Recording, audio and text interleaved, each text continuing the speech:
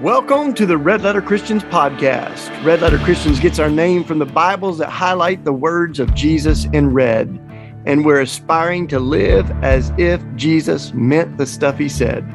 We know that the loudest, most prominent voices representing Christianity in America haven't always been the most beautiful or the most faithful voices. And we know that the way we change the narrative is by changing the narrators. We are committed to amplifying the voices of people who are dedicated to Jesus and to justice. How much longer will justice be? Well, hello, everybody. It is a wonderful night, and I'm so glad that you could join us. I'm sure some of y'all are listening to the recording afterwards, but thanks for everybody that could join us for the live stream tonight.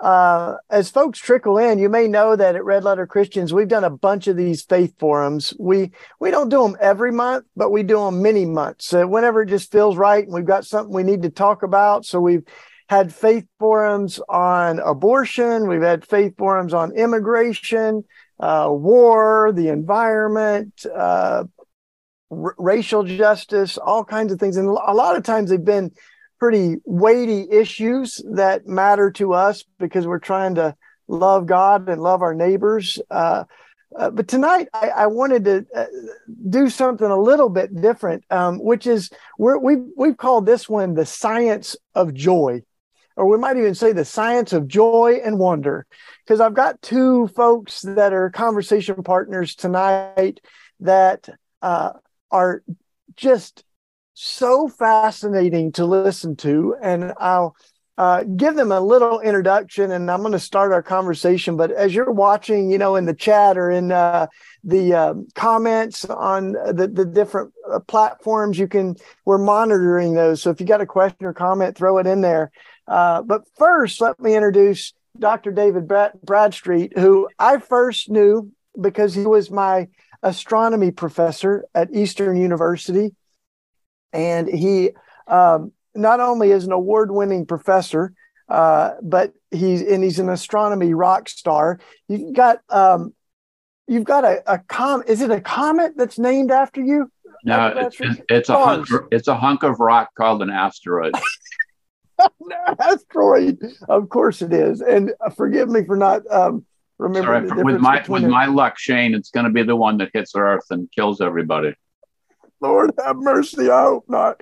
But Dr. Bradstreet's done all kinds of great work. He's also written this book, Starstruck, that we're going to talk about, seeing the Creator in the wonders of our cosmos. So this is awesome. I've just torn this book up, and I don't know if I told you this, Dr. Bradstreet, but I've written this new book, Rethinking Life, and I have all kinds of shout outs to you. And we're going to talk about, the wonder of it all, but it's about the wonder of life, so thanks for joining us, man. It's great to see you. My pleasure. Great to see you, Shane.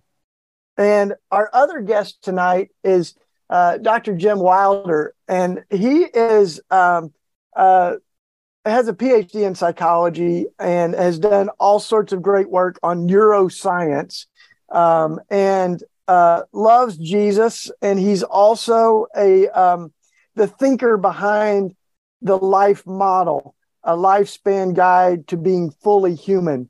I've heard him give a bunch of presentations. Sometimes you've got your kind of brain model with you. You might have that, Jim. Yeah, that's what I was hoping. But I just got this book today in the mail, Escaping Enemy Mode: How Our Brains Unite or Divide Us. This is Jim's new book that he co-authored. So we'll talk about that a little bit. But first, as we ease into the conversation, you guys, I think this is aging out a little bit, but when I was growing up in the evangelical church, there was sort of this distrust or suspicion or complicated relationship between faith and science, right? It was almost like you didn't want to learn too much because it might make you question your faith or something like that.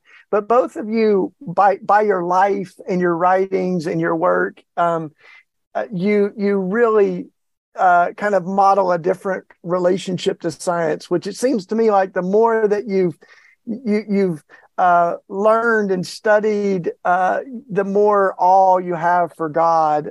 So let me start with you, Dr. Bradstreet. I mean, you tell in your book your story of how you were just ran out in the yard as a kid, fascinated with the cosmos, and where that took you. So talk a little bit about that relationship between faith and science.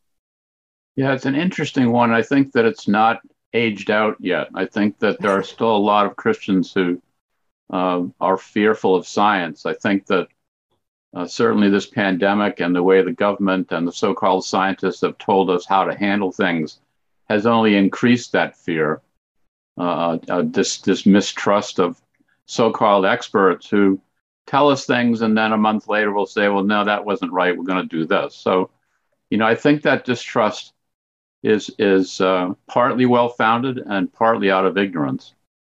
For me, I've always loved science. As you say, when I was a little boy, I asked my parents for telescopes, which they hesitatingly bought for me because they didn't want to buy me a chemistry set because they knew I'd blow up the house. So they figured that a telescope was relatively safe. And, I'd stick it out the window, let all the heat go out of the Massachusetts winter window there. And I was just fascinated. And there was never any issue about, I knew God made all of this. And I really think he invites us to understand it. Mm. Mm. Yeah, it's been a real joy. It's been a joy for me to get to know his universe better. Mm. Well, why don't you dig a little deeper on that, Jim? Because I everything I've seen from you has that same sense, and I think there's a lot of folks that are really seeing that the more that we learn about how miraculous our bodies and our creation is, the more reverence we have for the God that created it. So talk a little bit about your relationship or how you've navigated that faith and science thing.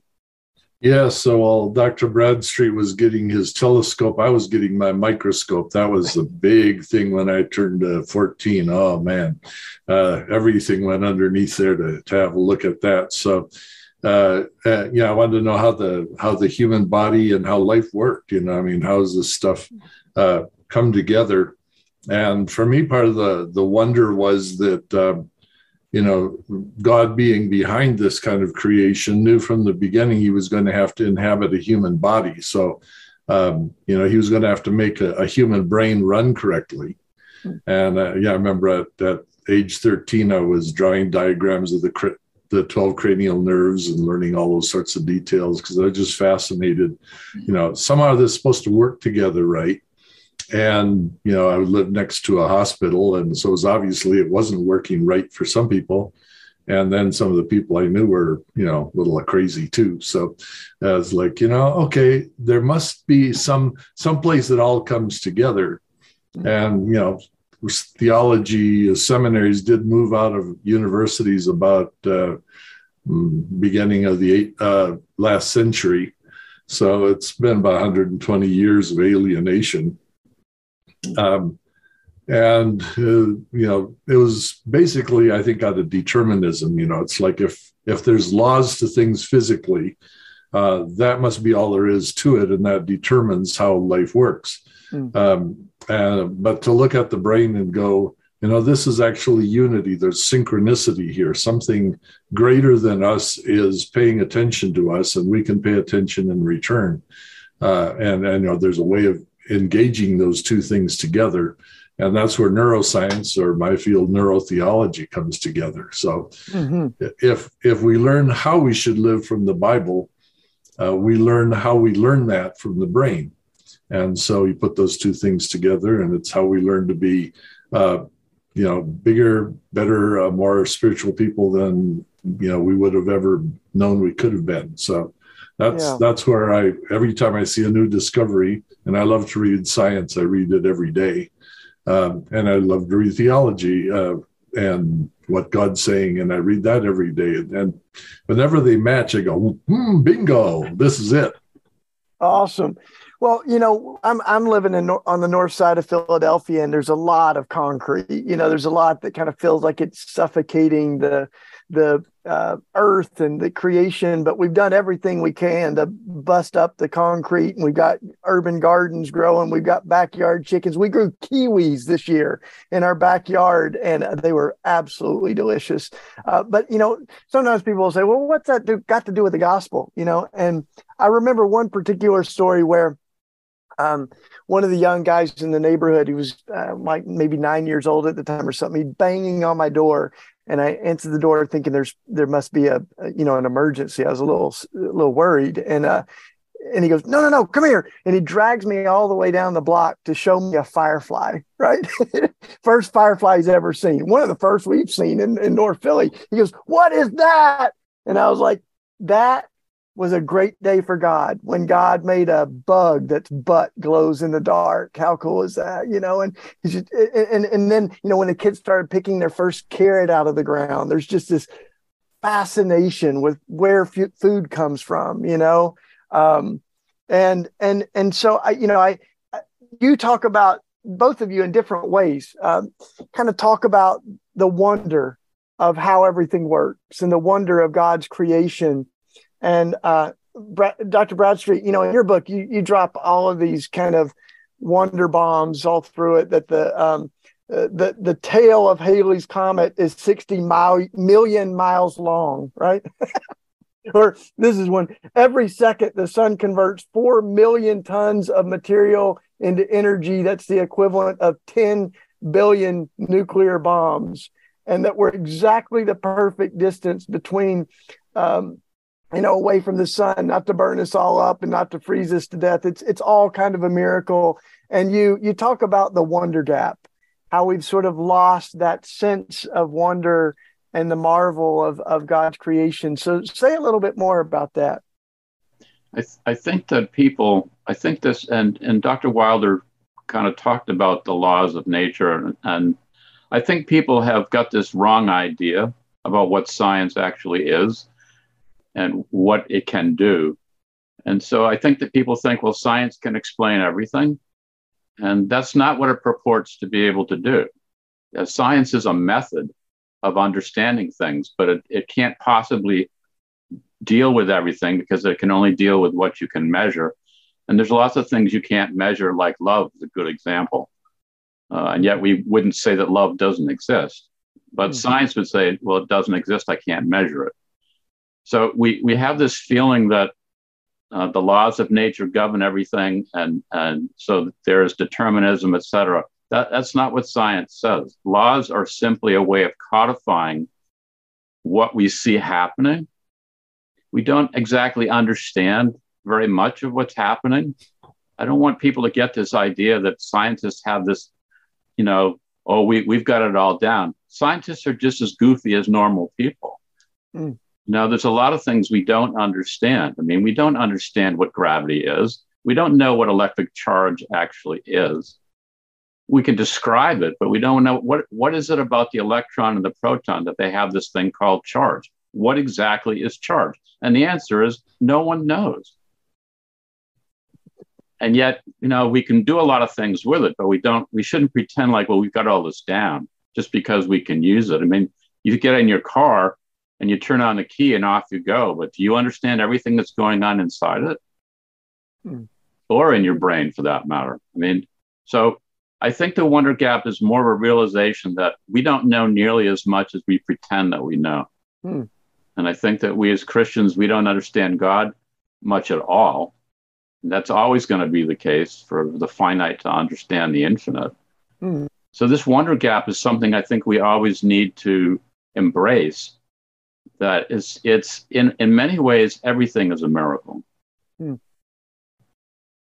Well, just one other little wonder gap fact for you on this is that the sound protective shield around the Earth, the atmosphere, saves us from being hit by 100 tons of small rocks and other debris every single day. Is that right, Dr. Bradstreet? It is right. And another thing that's interesting about the Earth and the sun, and something people don't think about, is sound doesn't transmit in space.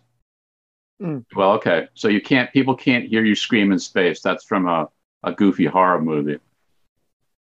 Think about why that is. And yet light gets through space because of its nature. It's particle and waves, whereas sound is just a wave. If we could hear the sun, that's all we'd hear. We are, although 93 million miles away on average, we're still close enough. That's all we'd hear is the roaring of the sun. So God has made it so that we can be close enough to be alive, but sound can't get to us. So we don't have to listen to this roar all the time.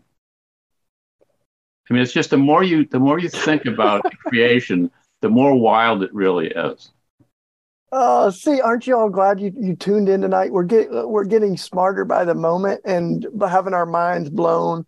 And Jim, so Dr. Wilder, you talk. David mentioned love, and the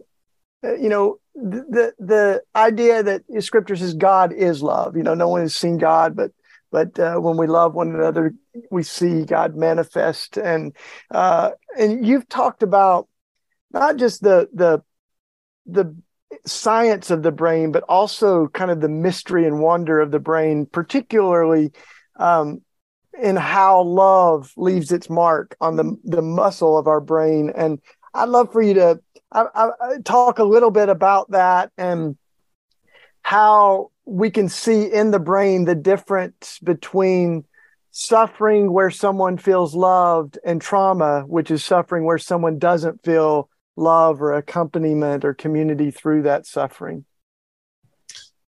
Well, we're going to start with the brain. We're going to start with the fact that it's born in a pretty disorganized state. It doesn't know how to talk. It doesn't know how to be human, particularly. It doesn't know how to do much more than put everything in its mouth.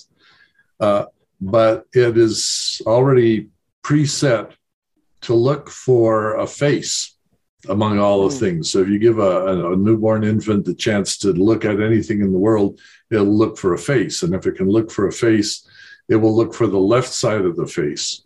And if it can look at any part of the left side of the face, it'll look at the left eye. And the left eye is where there's about 200 muscles whose job it is to convey how I feel about whatever I'm looking at. And so when the brain begins to watch this left eye, if there's joy in it, and joy as far as the brain is concerned means someone's glad to be with me. They're looking at me. They're returning the gaze, So we're looking for somebody who's glad to be with us. And that glad to be with us is what produces attachment. And without going into all the details, if we break down the words in Greek and Hebrew that are translated love in the Bible, the best kind of description of what kind of love they're talking about is attachment love.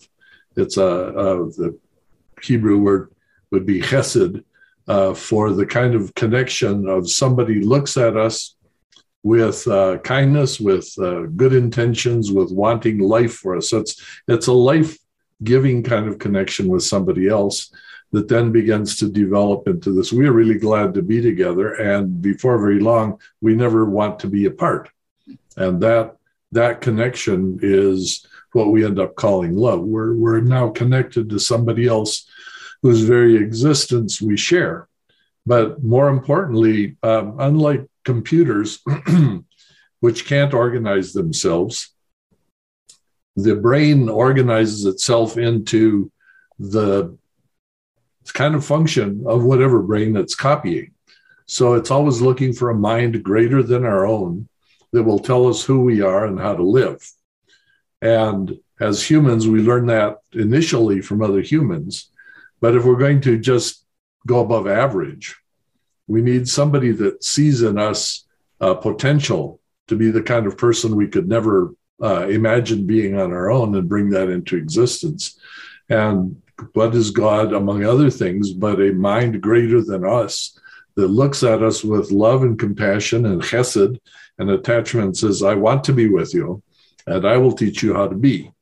And you'll do that by relating to me and watching how I relate to you. And this we do with other people. So it forms a community that's life-giving. And this we can do with God.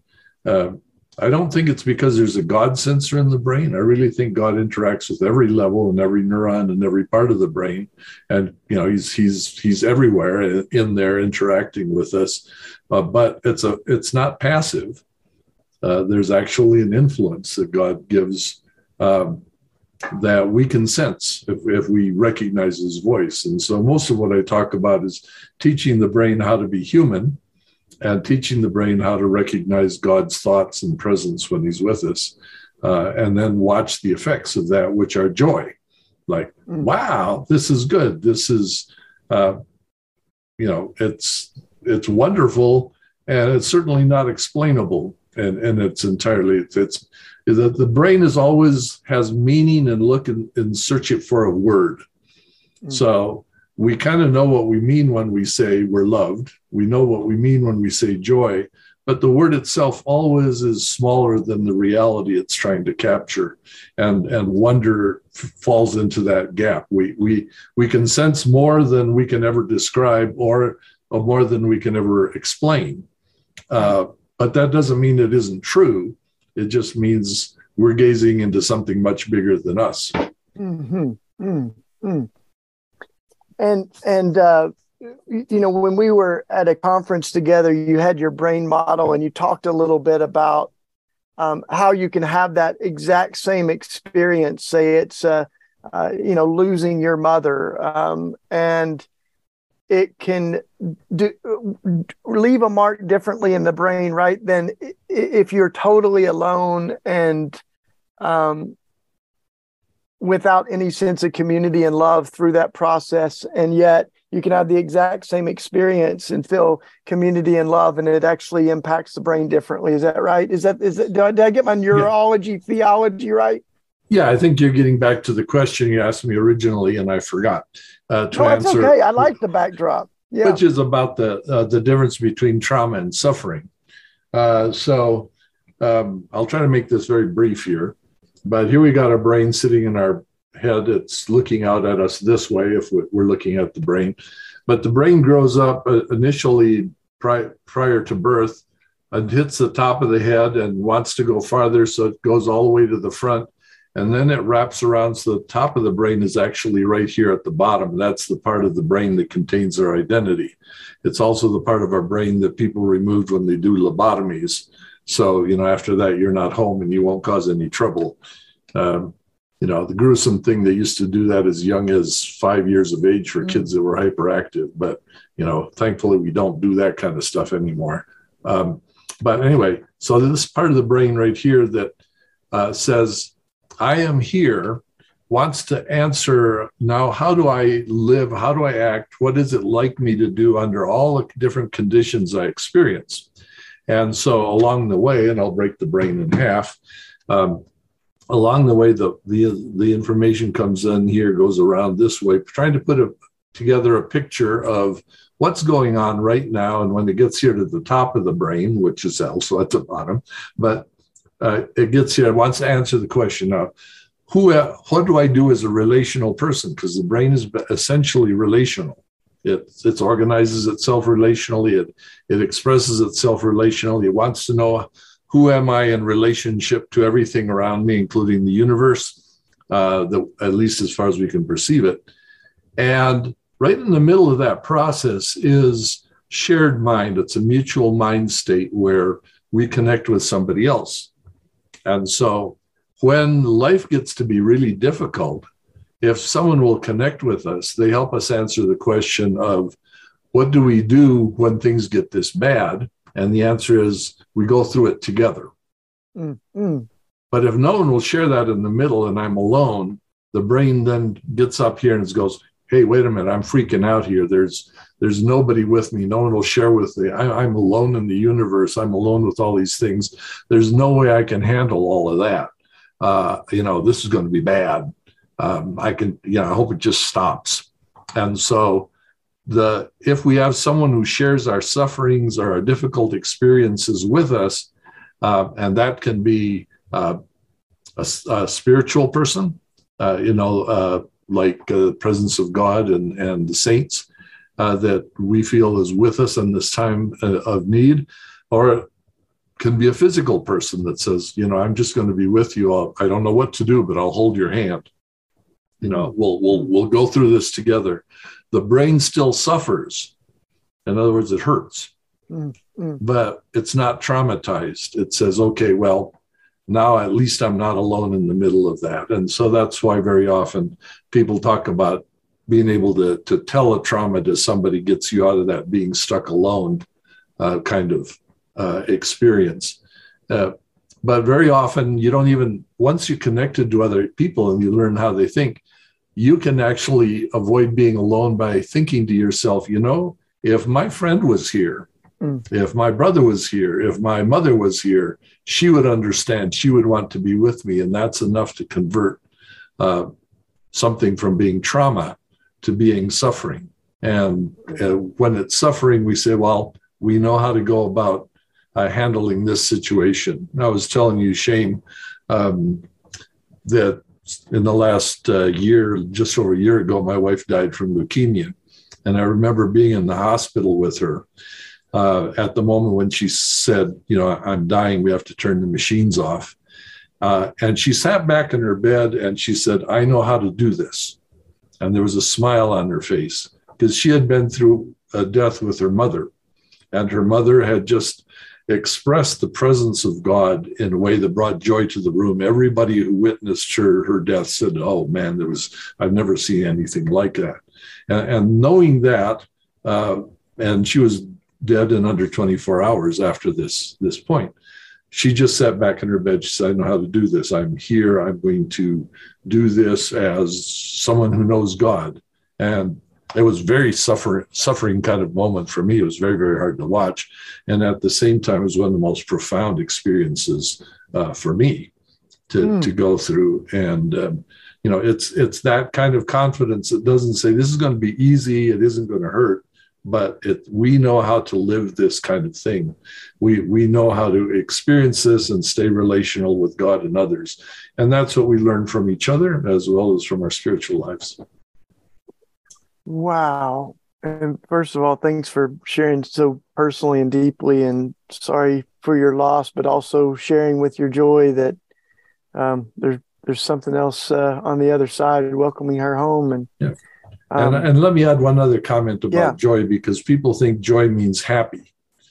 When my wife knew that she was going to die and she looked at me, she had joy because she was glad I was there with her. And I was glad to be with her because I wouldn't want her to be alone at this time. But were we happy? No way. Yeah. So joy is this: we are glad to be together, but it doesn't necessarily mean it's a happy time. But sometimes when nothing is going wrong and we're glad to be together, it's like, woo, happy time. And that's the kind of joy that, we'll seek. It's the only thing that babies will seek on their own, and it makes a workout for the brain. And so right here, these are the joy centers, and we can actually scan your brain and find out how much joy you've accumulated across your life by the strength of the signal in these two parts of the brain right here in the joy centers that are also our identities. The science of joy, y'all. That's what we're talking about. And I just learned that we've got a joy section of our brain right back there. How about that?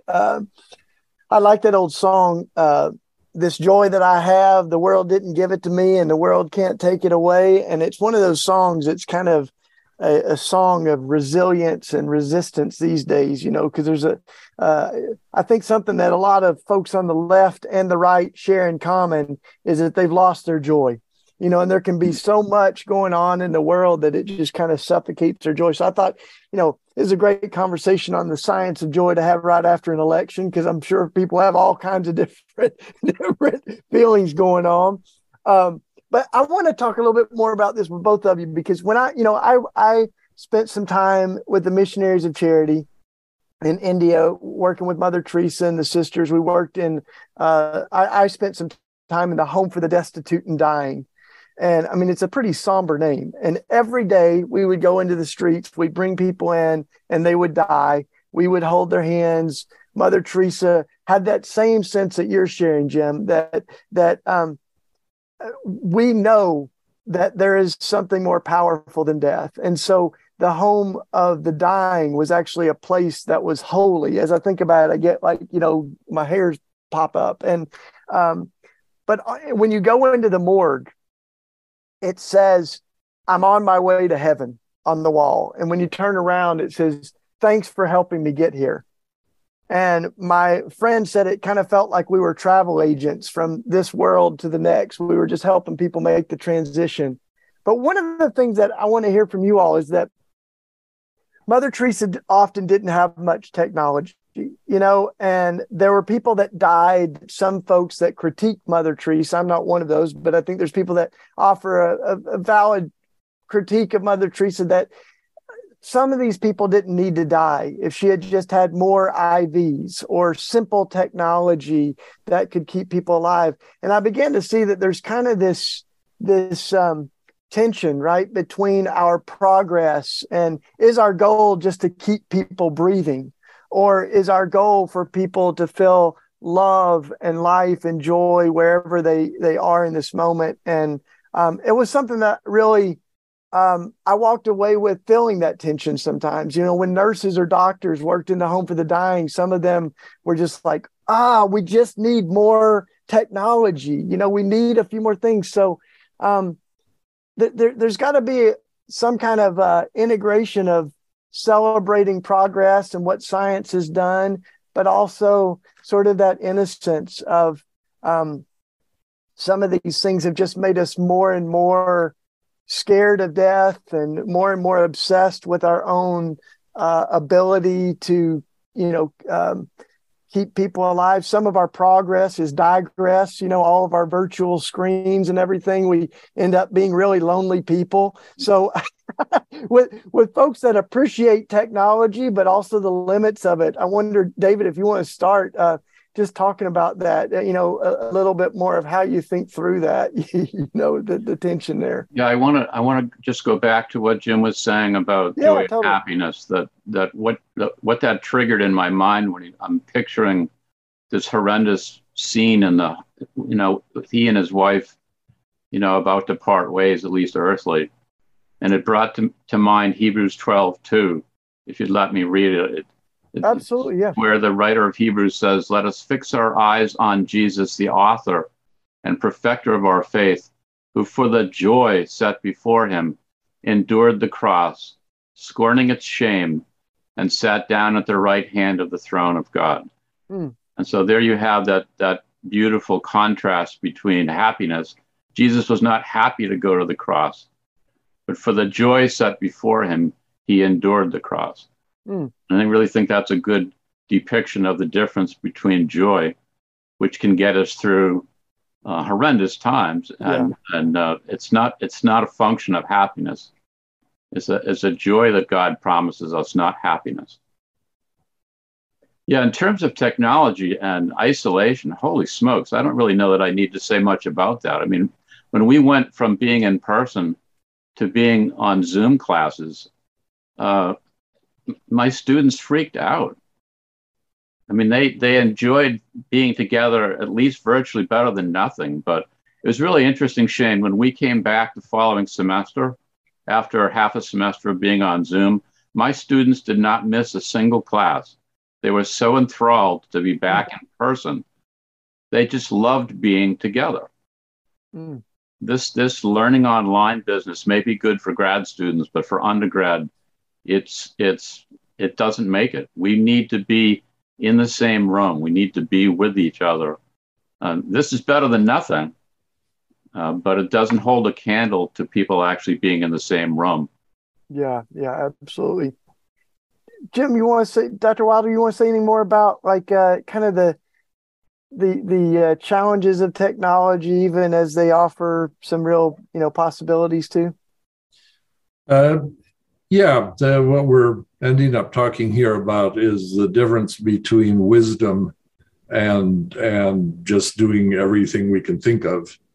And so, there's a point at which, I hear very many people say, well, I know you could keep me alive with chemo another month maybe, but I would have such a terrible life that I would not be able to relate to anybody. Or you keep my body going, well, the brain has been shut down, and so I've got no mental faculties anymore, and you might be able to sustain me for months, years, who knows what, but that's not a state I want to be in. And so what we're talking here about is valuing life in some way, but life is also eternal. And so how much of it do you spend here in the body? And there's a very peculiar story about Jesus on the cross. And it's not usually read this way, but as a scientist, looking at the text, people who die on the cross die of suffocation. They have a hard time breathing. And so it says at the end that Jesus said, unto your hands I commit my, usually translated, spirit. The only place that word is translated that way. But he actually could be more likely translated breath. And it said he cried then in a loud voice, and after that he breathed no more.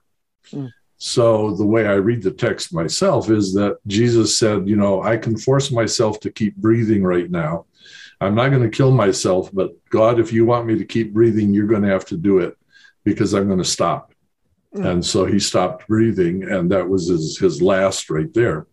I think that's something we should be learning about. When do we just commit our hands and our lives to God and say, I've taken this baby as far as I can.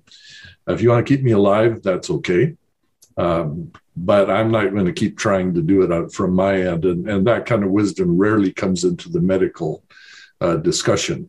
Mm-hmm. Have we done everything theoretically possible? Jesus clearly didn't do everything theoretically possible to keep himself alive for as long as possible. And at the same time, he didn't end his life because he thought it was miserable, but he let God make that decision for him. And that's where I would like to go with the discussion of Mother Teresa. We should certainly look at resources to help people on the medical front. And on the other hand, we should look at teaching them to have a strong enough dialogue with God that they can actually talk about things like the end of my life with some understanding with, God's going to lead me through this and help me find the right timing. Mm-hmm. Yeah.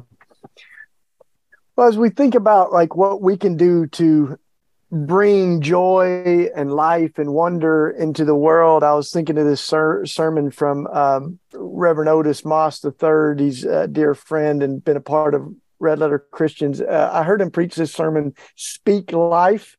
And in the middle of the sermon, he stood one of his friends up and he started just showering him with compliments about how good he looked and how much goodness he brings into the world. I mean, you got very, very specific. And he said, this is what just happened. As I spoke the words, they floated into the air. They made their way from the outer ear to the tympanic membrane, and then his cochlear nerve and the hair cells began to move back and forth to determine the frequency of the speech that I gave him. That frequency sent a signal to the cerebral cortex.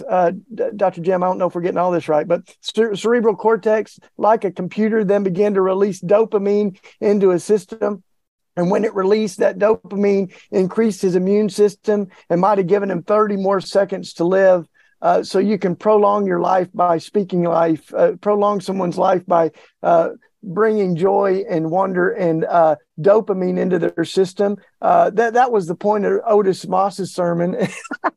And he said, when you look at spending time with children, spending time looking at the moon, maybe, Dr. Bradstreet, it puts dopamine in our system and it makes us healthier human beings. And then he also had a flip side of that, which was the cortisone Christians, the ones that are speaking negatively in the world. And when we lash out at people, it hurts them, but it also hurts us. It can put dopamine in the system of the person who's insulting or writing a mean tweet about someone. So I don't know if all that is perfect neurology theology, but I wonder, as we think about what it looks like to be life-giving presence in the world and people that have the joy, fruit of the Spirit in us, what advice you might have. We can start with you, Dr. Wilder, and then I'd love to hear from you, David, on like just how we can bring some life and joy and wonder into the world. Yeah, well, I'll just say that you can critique Otis Moss's the chemistry is a theology. little oversimplified, but nonetheless, the general principles are true, even if the chemistry runs differently. It's much more complex than will fit into a sermon. But the earliest emotion that's recorded of human being is in Luke 1:44, when it says, when the voice of your greeting came to my ear, the babe in my womb leaped for joy. And so we have that as, the start of life. And then when John is writing scripture, he says, I have much to write to you, but I'd rather not use paper and ink or Zoom or something like that. But I hope to come and see you and talk to you face to face so that our joy might be as large as possible. And we have Jesus saying that, Paul saying that, what is our joy or crown of boasting before the Lord at his coming? Is it not you? You are our glory and joy. And so from the beginning until even the arrival of Christ, from one end to another, the Christian life is filled with the fullness of and the seeking of joy, the gladness to be together. It got Jesus through the cross. It got people through hard times. And Jesus said, these things I have spoken to you, that my joy might be in you and that your joy might be the fullest joy possible. And so we live in this environment in which what Jesus did was to create joy. And what we are to do with each other is to create joy. And when you do that, we do boost the immune system. We boost everything that's life-seeking about us to grow and prosper. And, that's the kind of influence when I get done. I want to be able to hear something like what Paul said to Philemon. He said to you that I have derived much joy and comfort from your love, my brother, because the hearts of the saints have been refreshed through you. And if that could be what's on our epitaph, that's what it says on the wall as we leave. We have refreshed the hearts of the saints by the joy of being glad to be together, even when they were sad. So when we weep with those that weep, we rejoice with those that rejoice. We're just fulfilling what the brain needs to be full of life. Beautiful. Dr. Bradstreet, you got any thoughts on how we can bring some life and joy and wonder into the world? I think a good way to do that is what Scripture says, to go out and look up into the heavens. Take a look at what God has created, but don't stop there. He's created this universe. It's beautiful. And yet the creator of the universe came and walked on this planet. It's the only thing probably that distinguishes this planet in the whole universe, is that the creator walked here and died here. And so thought so much of his children, us puny little humans, that he came here and sacrificed himself to bring us home. If that doesn't bring you joy, I don't know what will. To think that God himself would come down and become one of us, to sacrifice himself for us, that he would give up everything just to save one person. What more do we need to know about this great God? That to me brings great joy, that he values each person, no matter in what kind of disposition. I think of, a person struggling on the street, or a businessman who thinks he's made it. God sees them all the same and would die for each one. And I think we need to look at our fellow humans in the same way. And it should bring us great joy that God loves us that much, that he would send his only son. And the more you understand what he sacrificed in that, I think the more joy that will bring you. Thanks. Yeah, people don't feel particularly loved because you had a good time on their behalf. But if you suffer on their behalf, you're willing to enter into their difficulties. People understand that they've been loved. And as human race, we should understand that too. God's entered into our suffering in order to let us know we've been loved. And we get to do that for others. Well, I know that there's probably a lot of questions that folks still want to ask, and I got to ask a lot of mine. And Dr. Bradstreet, I got to ask him if he thought there were extra terrestrial life out there, and all these questions you want to ask an astronomer. But you can totally throw those in the chat or the questions. And we're going to wrap up in a minute. But Dr. Wilder, this new book that you've written, when I saw the title, "Escaping Enemy Mode," I thought of some of the criminologists that I've read that said our brains are kind of conditioned whenever we're under attack or we feel threatened. Our brains are sort of conditioned to respond in a couple of ways, typically either fight or flight. We're either going to attack or try to get out of there.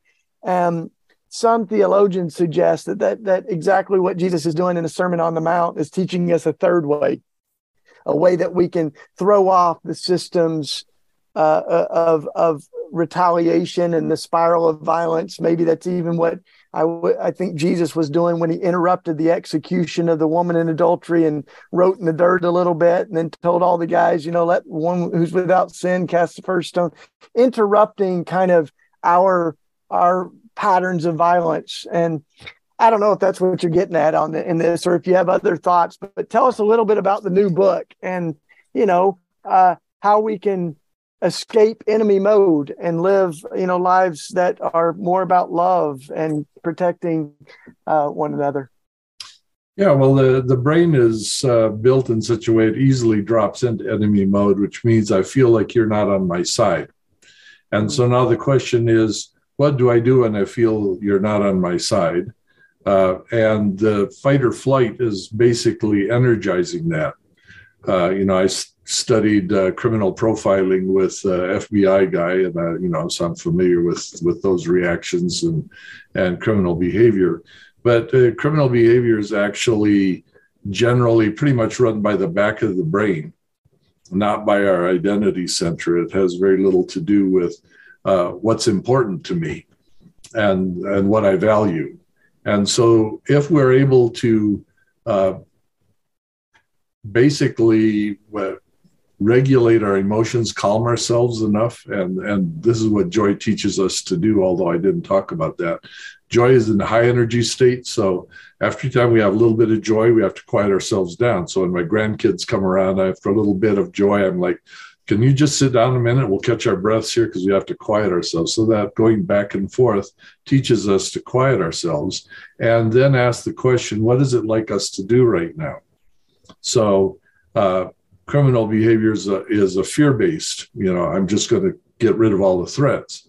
But the brain does have the capacity to say, well, yeah, you are a threat, but wouldn't it be better if I brought out the best part of you, the person that God means you to be?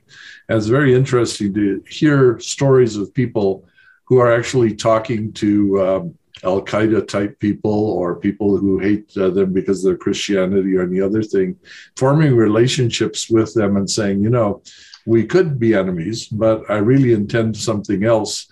And God has given us that potential to develop that. And so when we can see this, we actually create options that weren't there before. Mm. And now Christians constitute statistically 1 out of 5 people in the world. So if we could teach all Christians to love our enemies, that is, instead of responding to other people by returning cursing for cursing, but we returned blessing for cursing. We said, I know you hate me right now, but that's probably not the best self that God created or has in mind for you. So how about I help you find that? That's being joyful or glad to be with them, because they obviously need a lot of help.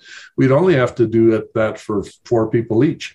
Mm. And we would actually be able to, love the world on behalf of God. But most times in Christianity, we don't practice this. And most of the people who we're in enemy mode with are actually our family and friends. How often do we just feel they're not on our side because they interrupted our football game? And if we can't do it on those little things, we never get good at it at the big things. Mm-hmm.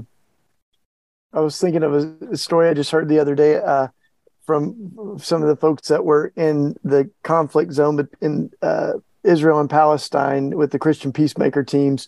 And, they were kind of buffering a school that was at risk. As the kids were going to school, some of the Israeli soldiers would make it difficult and create violent situations. And there was one day where the soldiers were coming in, the peacemakers were there.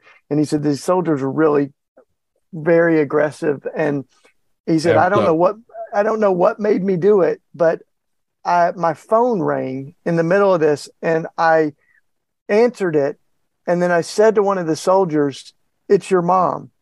And he said it was the weirdest hiccup in the situation. And the soldier's like, "No, it's not my mom." And he goes, "Yeah, it's your mom." And he said the whole thing got really weird. And the soldiers just kind of, huffed and puffed. They left. And later he said, the guy came up to him, the soldier, they it's a small town, and they saw each other again. And he said, "I don't know why you did that, but it did something inside me." He said, "My mom's a teacher."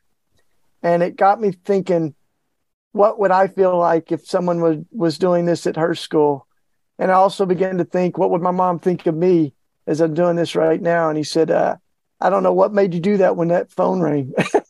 But, and so I think, that creativity is kind of what we need to interrupt the patterns of violence. But to put it another way, attachment love is what always interrupts enemy mode. And so he actually activated the fellow's attachment love because, and I know stories of this being done with incarcerated prisoners where they started to get violent, and they mentioned the prisoner's mother. If the person knew the mother's name and said, "Your mother so-and-so," and by just thinking of her, it de-escalated the enemy mode violence. So, yeah, there's good science behind what he did, even though he knew none of it at the time. How about that? Well, y'all, we're winding up. I'm going to give these guys a last word, but in case you're just tuning in, I've got Dr. David Bradstreet, who among other things, wrote this wonderful book, co-authored this book, Starstruck, seeing the creator in the wonders of our cosmos. And Dr. Jim Wilder, who's written a bunch of books. The latest one is Escaping Enemy Mode, How Our Brains Unite or Divide Us. So let me just see if you have any last words or words of send out and benediction, especially as we think of the science of joy and wonder. Dr. Bradstreet, you want to send us out with anything, brother? Yeah, I think in reference to what we were just talking about, it reminds me of what Abraham Lincoln said near the end of the Civil War, not too long before he was assassinated. Now, there was a lot of talk about what they were going to do after the war, Reconstruction, and Lincoln wanted to basically welcome the Southerners back in like lost brothers. And some members of his cabinet were like, "But these are our enemies." And Lincoln is purported to have said something to the effect of, "Well, if I make my enemies my friend, have I not destroyed them?" And I think, again, this is partly what Jim is talking about, is that, it's a third way. It's a loving your enemies. You can turn them into friends, and therefore you've destroyed them as enemies. And I think we as people who do take Jesus's words seriously need to think about that. What is the third way rather than fight or flight? Is there a way to love our enemies in a realistic way?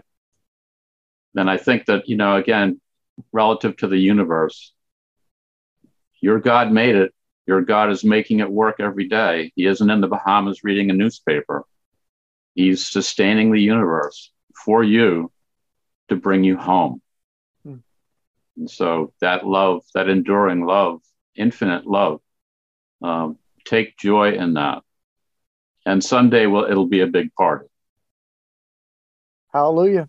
Thank you, brother. Dr. Wilder, closing words for us, brother? Yes, there's a very limited number of neurons in the brain. And they can calculate a very limited number of options. And it's not very hard for the brain to go, "Hey, with the time and energy I have, I can't do this." But if you just look at the universe and the vastness and the way it interrelates to each other, you just have to know that the number of possibilities that you can't even think of are so vastly more. And you look at the Bible and you realize God never did things twice the same way. this vast potential for far more than we could ask or think or even imagine is available if we tune our minds to what God might want us to do. So the most hopeless situation from a human point of view is always a long ways from hopeless when God is having to look at it. And so let's look into that, like the passage in Hebrews said, let's gaze into Jesus, the author and founder and the fulfillment of all these things, and see, what do you want us to know and do under these circumstances? And gives us a chance to be people we never thought we could be. Thank you, brother. Well, what a wonderful, life-giving conversation. I also was thinking, somebody told me our brains can only hold 1,000 face recognitions. So when you don't recognize somebody, you shouldn't beat yourself up so bad. Because although I think your brains probably hold more than 1,000, but I keep forgetting people's names sometimes. So now I have a little bit more grace on myself. But I hope you all have enjoyed this conversation around the science of joy and wonder. I'll leave you, with this thought from, Ralph Waldo Emerson kind of considered what we would do if the stars only came out once every 1,000 years. And someone was commenting on those reflections and said, if the stars only came out every 1,000 years, no one would sleep at night. The world would become religious overnight. We'd be ecstatic, delirious, rapturous by the glory of God. Instead, the stars come out every night. So we watch television or binge on Netflix. So tonight, maybe let's turn off some screens, look at the stars, think about the wonder of God's love, and the miracles of how our brains and bodies and universe is designed by the miraculous creator. And so make room for joy and wonder, y'all. Thanks for joining us tonight. We'll have other stuff going on. We have morning prayer on November 1st. We've got book club happening every month. We'll do another Faith Forum soon, but thanks to both my guests, Dr. David Bradstreet, Dr. Jim Wilder. Thank y'all for a great conversation tonight. We hope you've enjoyed this episode of the Red Letter Christians podcast. Too often, Christians have used our faith as a ticket into heaven and a license to ignore the world we live in. But at Red Letter Christians, we believe our faith is not just about going to heaven when we die, but also about bringing heaven to earth while we live. For more information on Red Letter Christians and upcoming events, additional resources, you can go to the show notes or our website, redletterchristians.org. You can also support Red Letter Christians by giving a one-time donation or becoming a monthly sustainer. Just go to our website and click the red donate button. Thank you for being a part of this conversation and for being a part of this movement.